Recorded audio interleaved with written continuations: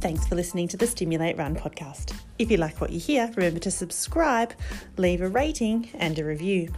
If you would like to get in touch or have future guest suggestions, please make contact via email or slide into DMs on any of the social channels. Here's your host Erwin with this episode's guests. Cool.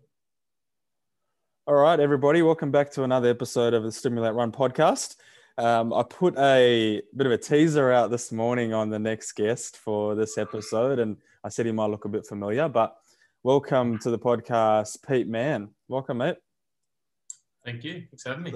So I dare say we're probably the first two Sacred Heart old boys who've been in a podcast together, so we can take that mantle. I don't think there's anything else floating around at the moment, so that's one award that we've won and we'll hold close to our hearts forever. So I was in Pete's brother's year group at school, so we were boarders together, Stephen. So we kind of, I know you through him, but not directly. So as soon as, I've seen you've been doing a bit of running, I thought it'd be great to have you on and just get to know what you've been doing. So for the listeners who, they think they know you, do you want to give them a bit of a background as to who you are and a full-blown intro as to what you get up to? Oh, a full-blown intro, radio. Well, I guess I'll start at the beginning. I grew up in a small country town, Streaky Bay, over the west coast of South Australia. So grew up there playing a lot of sports. The town's renowned for world-class surfing and world-class fishing, but I just played sports. I was big into my AFL footy, and that's probably a lot of the reason I left Streaky Bay to go to Sacred Heart to become a boarder, to pursue the football a little bit more, and also to further my study, to become a school teacher.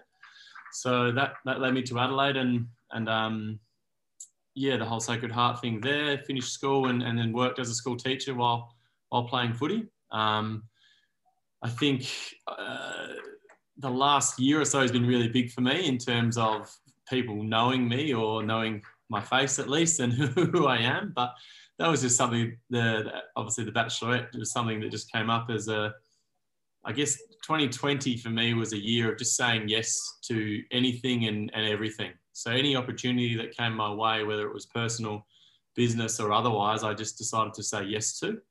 And the Bachelorette was one of those things. I was asked whether I wanted to go on the show, and to be honest, it was something I never thought I would do. I watched those shows in the past and thought most of the people on there are idiots, and then sure enough decided to say yes and become one of those idiots. But I think it's an experience that I enjoyed. Digressing a little bit, I was like I said, I trained to become a school teacher and was a school teacher for close to 10 years, but probably the last 3 or 4 years of that teaching, I was working in the background to create my own business, which is a coffee company named Octane.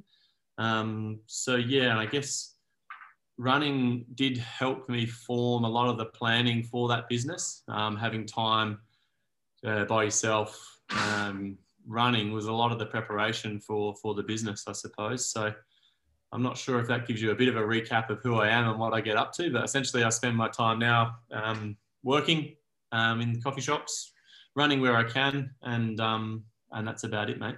Yeah.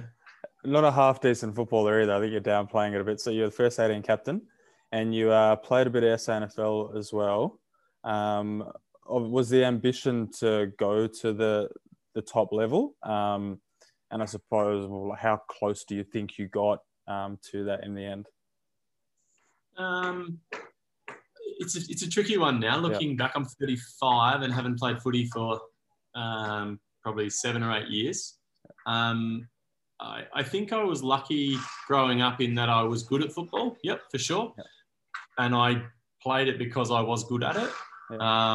And then got to the stage where, I was in the draft camp and trained with the Power for a while and had a few other clubs sort of interested when I was 18, 19 years old. And that was, a dream at that stage. I think more so because I was just good at it, not necessarily it was a driving thing. And then there was a few weaknesses in my game, absolutely. The way I kicked the ball wasn't up to that very, very elite standard. And when it came to the crunch, I probably just didn't put in the work because I didn't really care that much to make it all the way. Yeah. So I didn't put in the time to improve that skill, and it kind of fell by the wayside and everything. So, you know, yeah, I was good at it, but I think I was just naturally good at it. And luckily in that way, it made, you know, friendship groups and everything like that really, really easy in school, because you had a group of people with a similar interest, and made that journey a lot easier for a kid from the country who really didn't know anyone. So I'm, you know, grateful for that. But yeah, football wasn't something that I was the be all and end all. And when I decided to give away the SANFL stuff and go play in the country with a couple of mates, that was probably the most fun I had. It was just doing it socially. Yeah, and it sounds like if you almost threw the kitchen sink at it, you might have got to a point where you didn't enjoy it anymore. And that's why you started playing, and it might have become almost this job, which you see a lot of footballers now, they hate football because it's turned into the job, and they never watch football. They don't want to go near outside of those four walls and on game day. True. Too true. And so business, so you've gone from being a teacher, which, you know, a lot, and I also believe is a calling, but then you've also obviously had this passion to go into business, and there must be a drive there. Why the coffee business? And then also to step away from teaching altogether.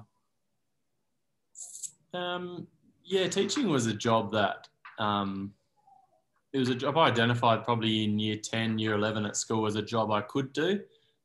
So I just pursued that path.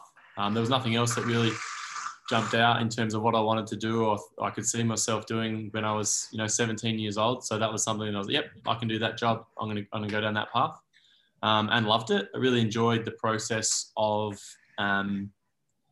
teaching kids little bits of something and then watching them piece it together. I really enjoyed that process.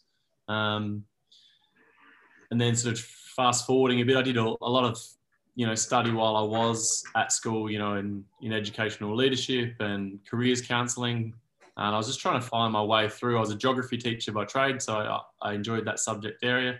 But I kind of got to a part where I was a little bit stale with teaching, and was doing a lot of work with kids. Different states, it's called different things, but it's workplace practices in South Australia. It's the kids that do trades, you know, the carpenters or the electricians or the hair and makeup artists.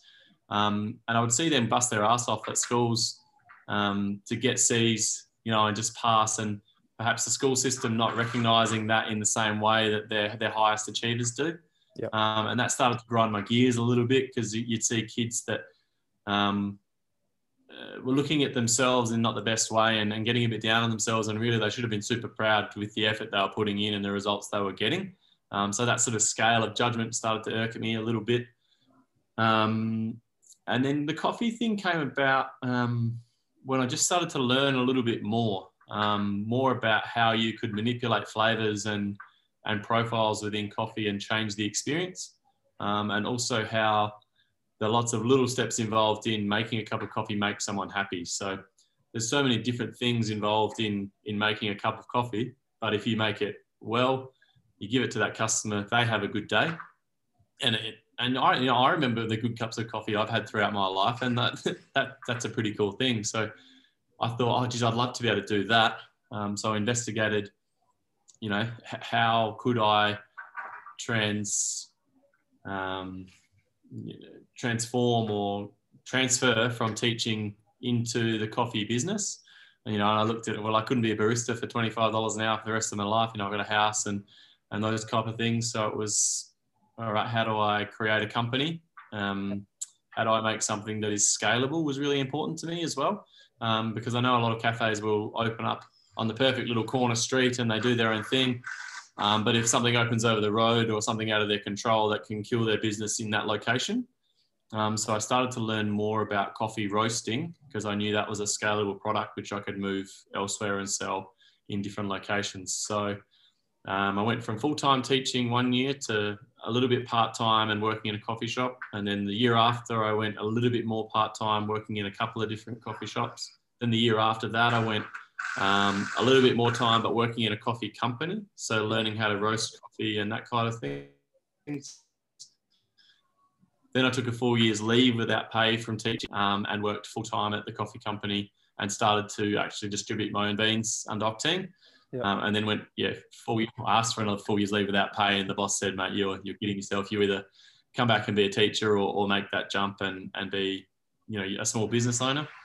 And that's when the opportunities with a retail space actually opened up with the cafe in Kent Town. So that transition took a little while, and I did some small business school in there as well, just to make sure I was making the right decision. But yeah, it was definitely a process that was planned and thought out, and I wanted to make sure that it made sense to make that jump. It sounds though that you're very calculated, but also driven. So, you could have easily just sat there with this idea of it being a hobby, but, grind away for 30, 40 years as a teacher and get to the end, retire and go, I've got this hobby where I've got an interest in coffee and business. But you've gone, no, well, that's what I actually want to do. And I'm going to just go for it. Because majority of people would have just gone, like you said, it's so fickle where across the road another place could open.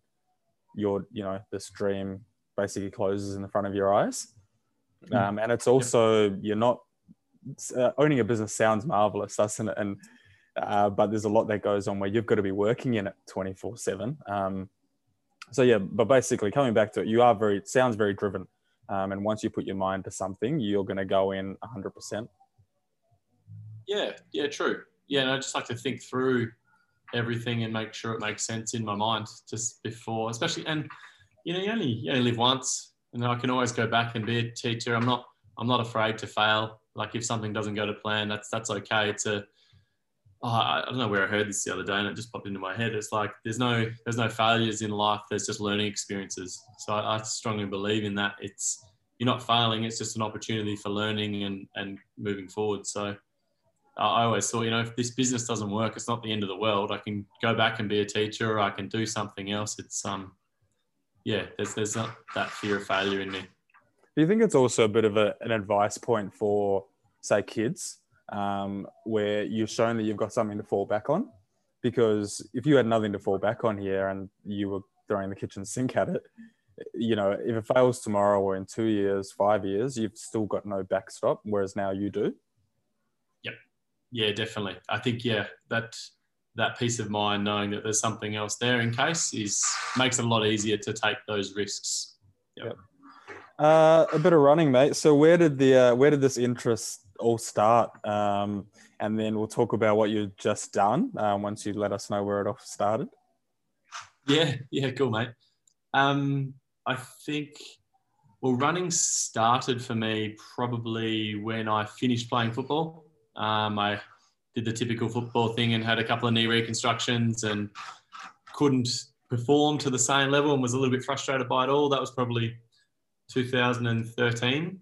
And then decided, I've got to keep fit and healthy some way. I love to go surfing and all of that, but the waves aren't always that good in Adelaide. So living down the beach, beautiful bike path along the front. So I got into running and sort of made that decision to run a marathon and tick off that bucket list item, and just threw myself into it. I think I do like numbers and I do like data a little bit. And it was right when I think Runkeeper had just launched their free app on their phone. So it was very accessible, and downloaded a marathon plan from there and just threw myself into it. And looking back now, I was very lucky not to get injured. The way I was training and the runs I was going on was very lucky not to get injured. Threw myself into a marathon, which was I think the Barossa Marathon in 2013 or 14. And actually, I don't know how most people go on their first marathon, but I went out way, way, way too fast. Got to like halfway, 30 odd Ks and was just pretty knackered. But was lucky to have, one of the timer marker runners sort of pick me up towards the end and get me across the line, which was really lovely. And then after then, I actually swore I was never going to run again because I really hated that last 5K or so. You really hate yourself a lot. Why have I done this? But yeah, then took a little bit of break from running and just surfed for a while, and then got back into it properly. And and started to, really slow down, started to enjoy it. Was listening to a lot of podcasts. At the same time, I was also planning Octane. So running me there was a time to be able to just take some time out from my day and just think about things while I was running. I was listening to a lot of business podcasts, and that was like a little bit of an escape. It was time on your feet, building up. I did another couple more marathons after that and decided somewhere along the line, sort of 4 years ago, that I wanted to run 100 Ks. It was just a bit of a milestone tick off that I was like, oh, that's a nice goal, because it wasn't necessarily about time. It's just about finishing that 100 Ks. It's a different challenge. So yeah, that idea was concocted probably 4 years ago. And then the start of last year, there was some really horrific fires everywhere around Australia, but in particularly in Adelaide, in the Adelaide Hills and Kangaroo Island. And I've got a lot of sort of small business friends that are up there in the wine industry, and they were just telling me some of their stories about what they'd lost. And I was at a fundraising event, and I just saw a video from a guy named Dave Bowley, who owns Vinterloper Wines here in the Adelaide Hills, and it just really hit my heartstrings. And I was like, how else can I support fundraising? And then I just pieced the two ideas together. I was like, oh, there's that 100K run that I haven't done. There's a fundraising thing, and let's piece it together. That was the start of 2020. Yep. And I was like, all right, well, how do I go about this? And I was going to enter some events, but they were all cancelled for the year with COVID things. So someone said, mate, create your own course and just run up around and that'll be fine. So I thought, yep, let's do that. And then it sort of culminated in last week, I suppose, last Friday. So there was a few obstacles in the road there. I went on a little show called The Bachelorette, which broke up my training for a couple of months. There was and I guess it was just a good day just to tick that off last Friday, mate. And how did you, so really educating yourself on 100K, because you'd done a marathon, you knew what was going to come. So like you said, that 5Ks to go, or even along the way, where it could hurt yourself. In 100K, so much can happen. You could get to 30Ks and feel like junk, but did you reach out to people that possibly had done 100Ks, or did you just really go about it all yourself? Yeah, no, I reached out straight away. Even the decision to run, or to lock it in, was probably nudged forward by a young fella named Josh Lynott. Mm-hmm. He's done some ultra marathon stuff, and just a young guy who was actually hanging around the cafe quite a bit.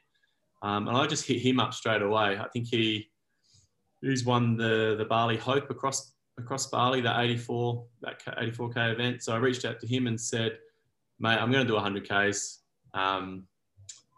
Who would you recommend as, feet, coaching, nutrition, physio, all of that stuff? And he directed me to a few people. Most importantly was probably David Turnbull at Perform Best. I just reached out to DT and said, mate, I'm going to do 100Ks. We had a bit of a chat about, some of my history in terms of activity. Mm-hmm. And I just said, mate, I'm pretty good at following a program. If you give me a program and keep me accountable, I'll get that done. So he was fantastic in terms of just giving me a weekly program, something that I could manage around work, and keep on top of me as well. So that was the big in terms of the coaching side of things. Physio Smart here in Adelaide were fantastic. They jumped on board and used me as a bit of a case study for an everyday person just jumping in and doing some ultramarathon stuff. The nutrition wasn't the best, but we got it done. So I definitely reached out to people straight away, because there was no way you could, I don't think, just jump straight in without educating yourself a little bit. And what have your biggest from running as a whole, but then also what were your biggest learnings from this, even about yourself? Biggest learning? Yeah. I'm big on, if you think or believe something, you can do it. I'm really big on that. And if you honestly believe that, and you sort of, you tell yourself that you are going to do something over and over again, you will get it done. So that was always in my mind that I was going to run 100 kilometres. So I never really had any doubt that that was going to happen, to be honest. So I think that just cemented that belief. That was one of my big learnings, that if you really do tell yourself you want to do something, you can do it.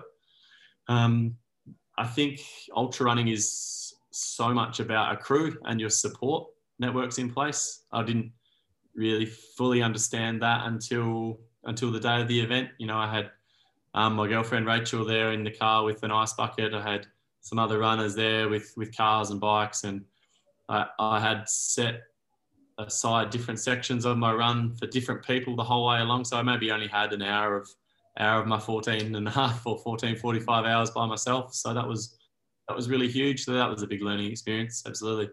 And how do you think you'll bring all that into normal life? So, you know, into your professional life and even your social skills. How do you think that's developed from what you've managed to achieve? Definitely in the work side of things, there's that understanding that if you do spend some time on something, you know, thoroughly, that you can make it work. There might be some mistakes along the way, but I think if you believe you can do something from a realistic point of view, you know, you can make it happen. I'm pretty good at asking for help in business as well. So that's probably just cemented that. I don't know. I know that I can stand on my feet for 14 hours and 45 minutes now, mate. So maybe I'll just keep the opening hours a bit longer for everyone.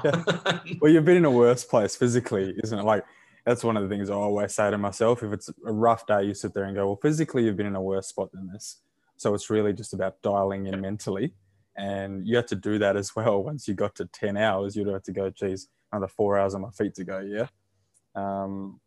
Yeah. So those are the type of things a non-runner doesn't really benefit from, I suppose. But you'll probably find that even, you know, in the next 6 months, you might dial back and go, well, mate, you've been in a worse spot than this physically. So let's just pull our pants up and get going. Yeah, I agree. I think you're spot on there, mate. So you've had, like you mentioned, you had a pretty interesting here. You appear to be a private person, and from a country town, you would have had a really quiet upbringing, I dare say. And but then you well and truly took that jump and went into the public spotlight. So you were on The Bachelorette. How did you go handling that shift, and then now as well?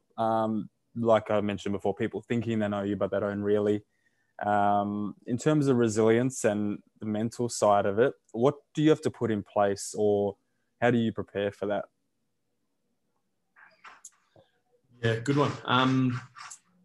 I think I was, like I said at the start of our chat, mate, I decided 2020 was going to be a big year of just saying yes to anything. And that probably stems a bit from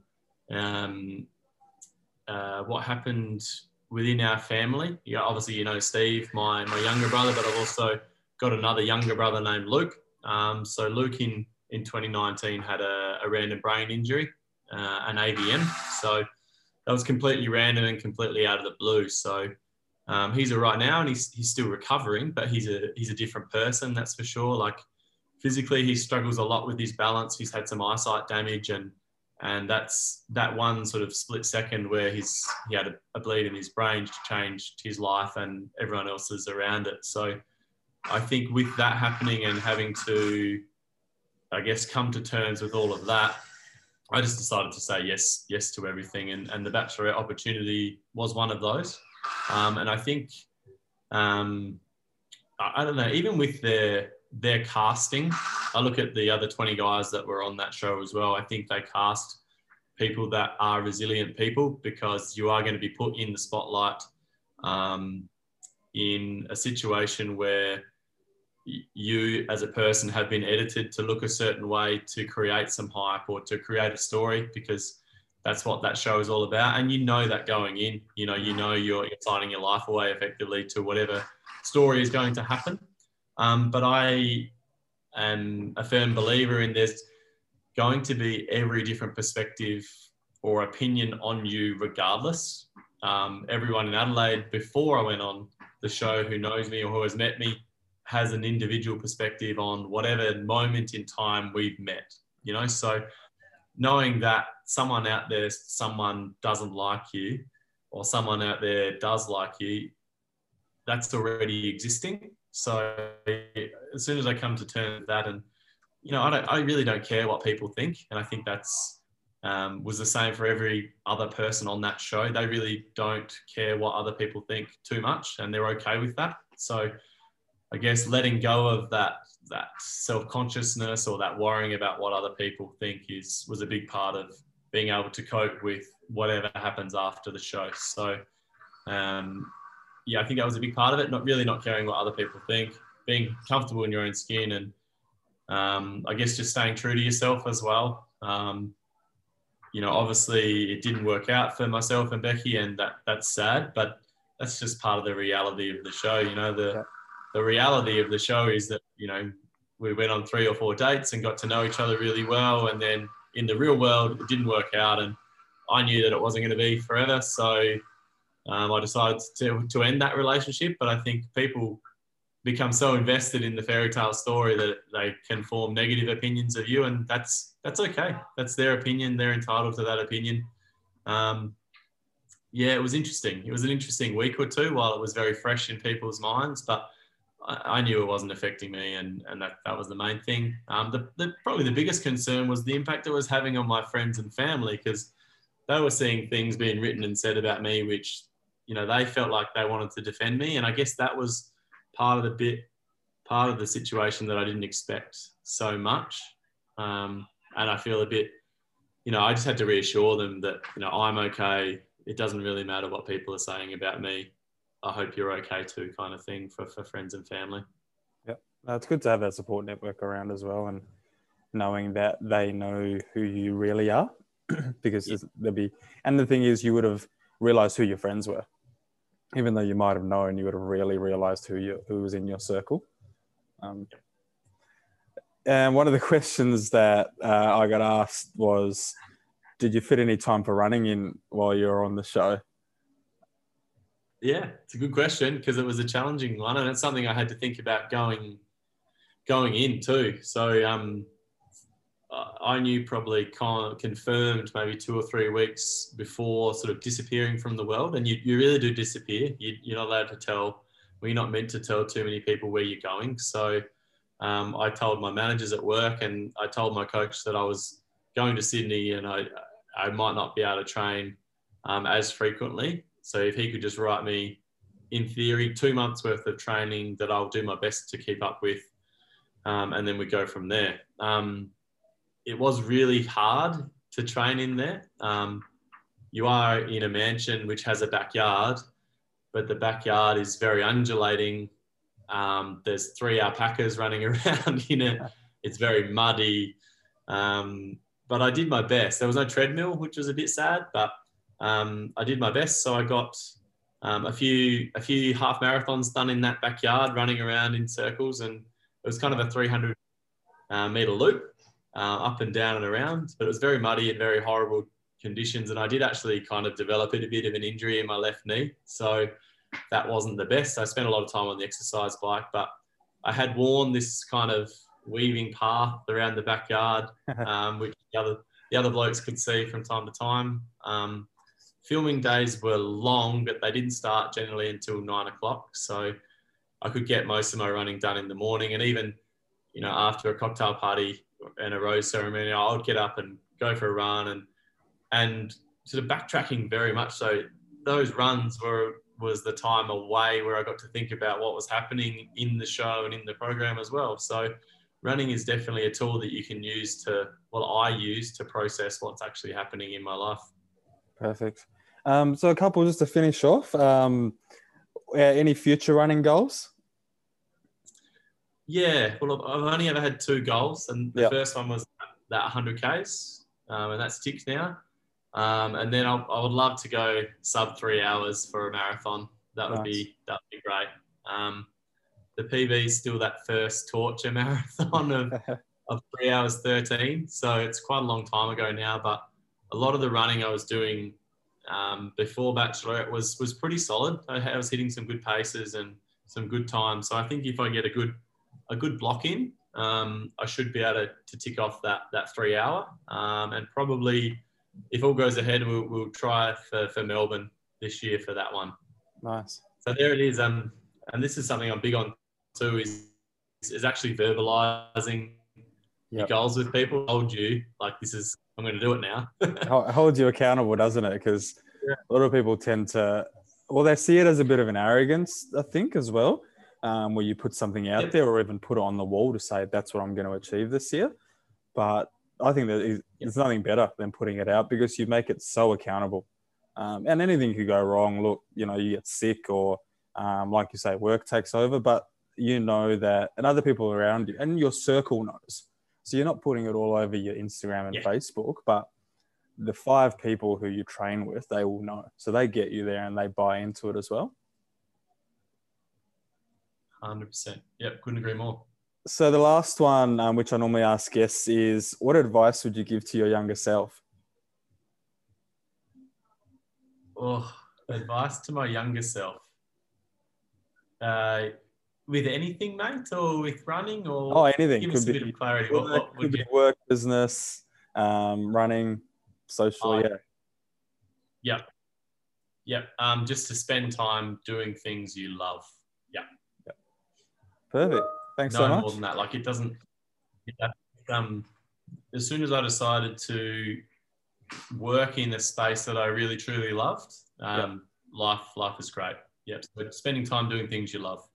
It is the dream, isn't it? And a lot of it's not a unachievable dream. I think that's the one thing that I've realized in the last 12 months is it's not unachievable to actually live your dream. If you want, you just, like you said, do it systematically, and you can get there. 100%. Yeah, there's just a way to work it out and to find that balance, because obviously, the world does need money and you do need to pay your rent and do all of those things. But I think if you spend a bit of time thinking it through and working out exactly how you want to spend your time, you'll get there 100%. Perfect. Well, Pete, thanks so much, mate, for agreeing to jump on and having a chat with us and getting to know you more as a person and the real you, I suppose. And we'll keep you accountable for October for that 3-hour marathon. I appreciate that. Thanks so much for spending time, and I really do appreciate it. Cheers. All good. This episode of the Stimulate Run podcast is brought to you in partnership with Aqualyte. Aqualyte is a product which supports effective hydration through rapid absorption. It's formulated to replace electrolytes lost through sweat and is Australian owned and operated.